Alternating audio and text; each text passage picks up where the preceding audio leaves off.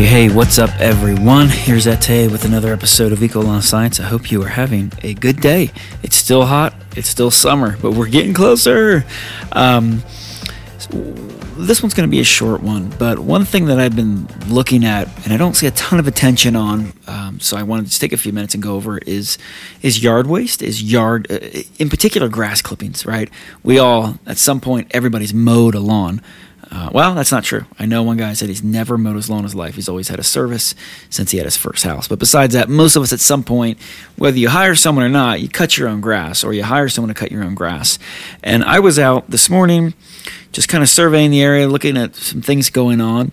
And I noticed one house in particular on the corner was a huge, probably about an acre lot and maybe a 25,000 square foot area of turf. The lawn looked great. And I don't know if this homeowner has a lawn service or if they do their own grass, but either way, what I saw was not cool. There were clippings all over the street. It was as if, and I think it was mowed like a day or two ago, because I remember driving the day before and looked like it had been mowed. I just didn't know the clippings until I was like paying attention out walking around. But I saw these clippings all along the street outside, on the other side of the curb into the road.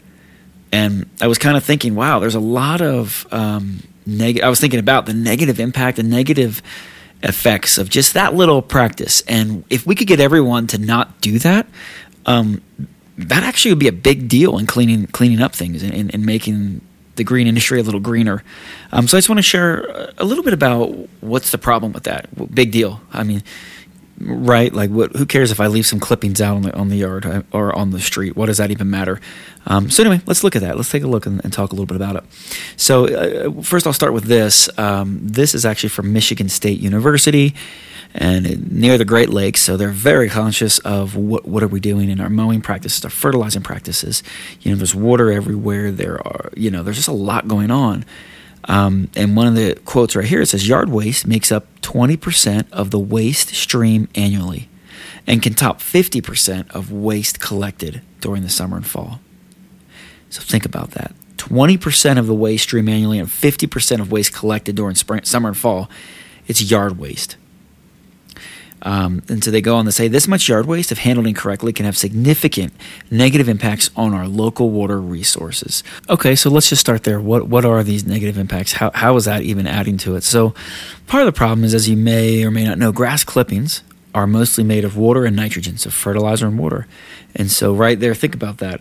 If you're just leaving your clippings all over the street, and there's a storm drain, which there's always a storm drain somewhere, that it leads downhill, it kind of descends. Those clippings can end up into that storm drain, right? Going down.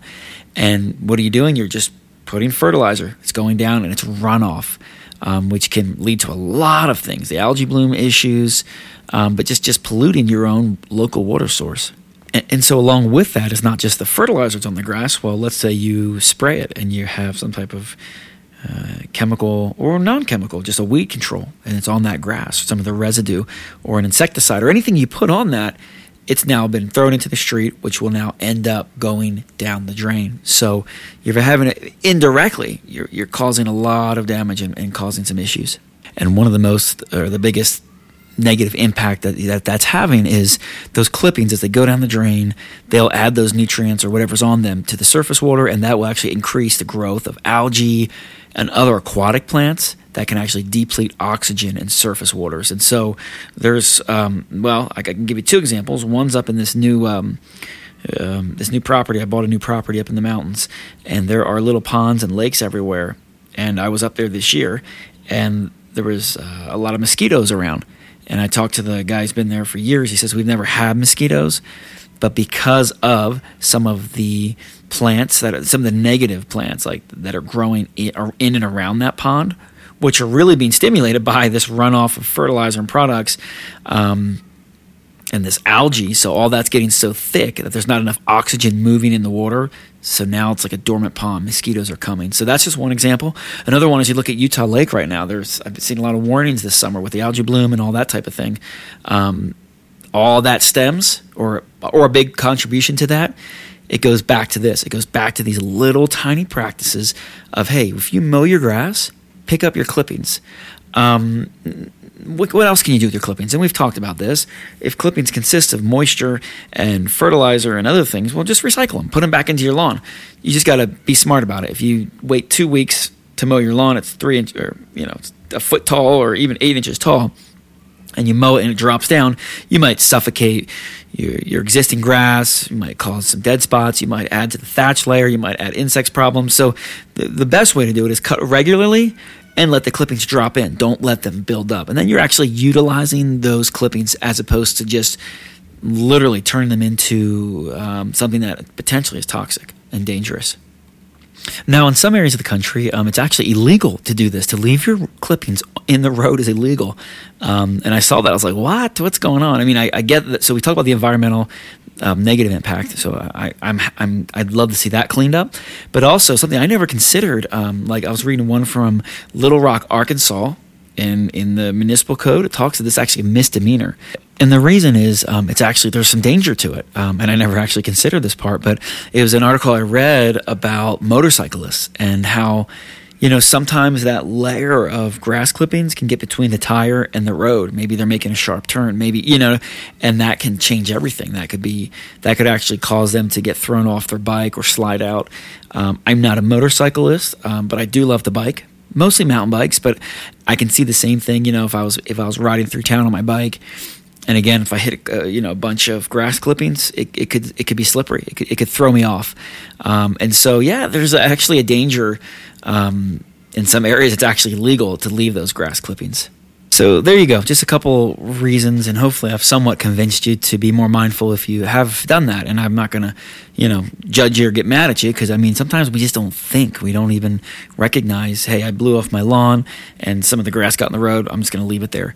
But it has an impact. Everything you do, everything I do, it has an impact. So if possible, I really encourage you to make sure after you're done mowing the lawn that you get those clippings out of the road, whether you blow them back onto the lawn, whether you take the blower, put them in a pile, and take them out.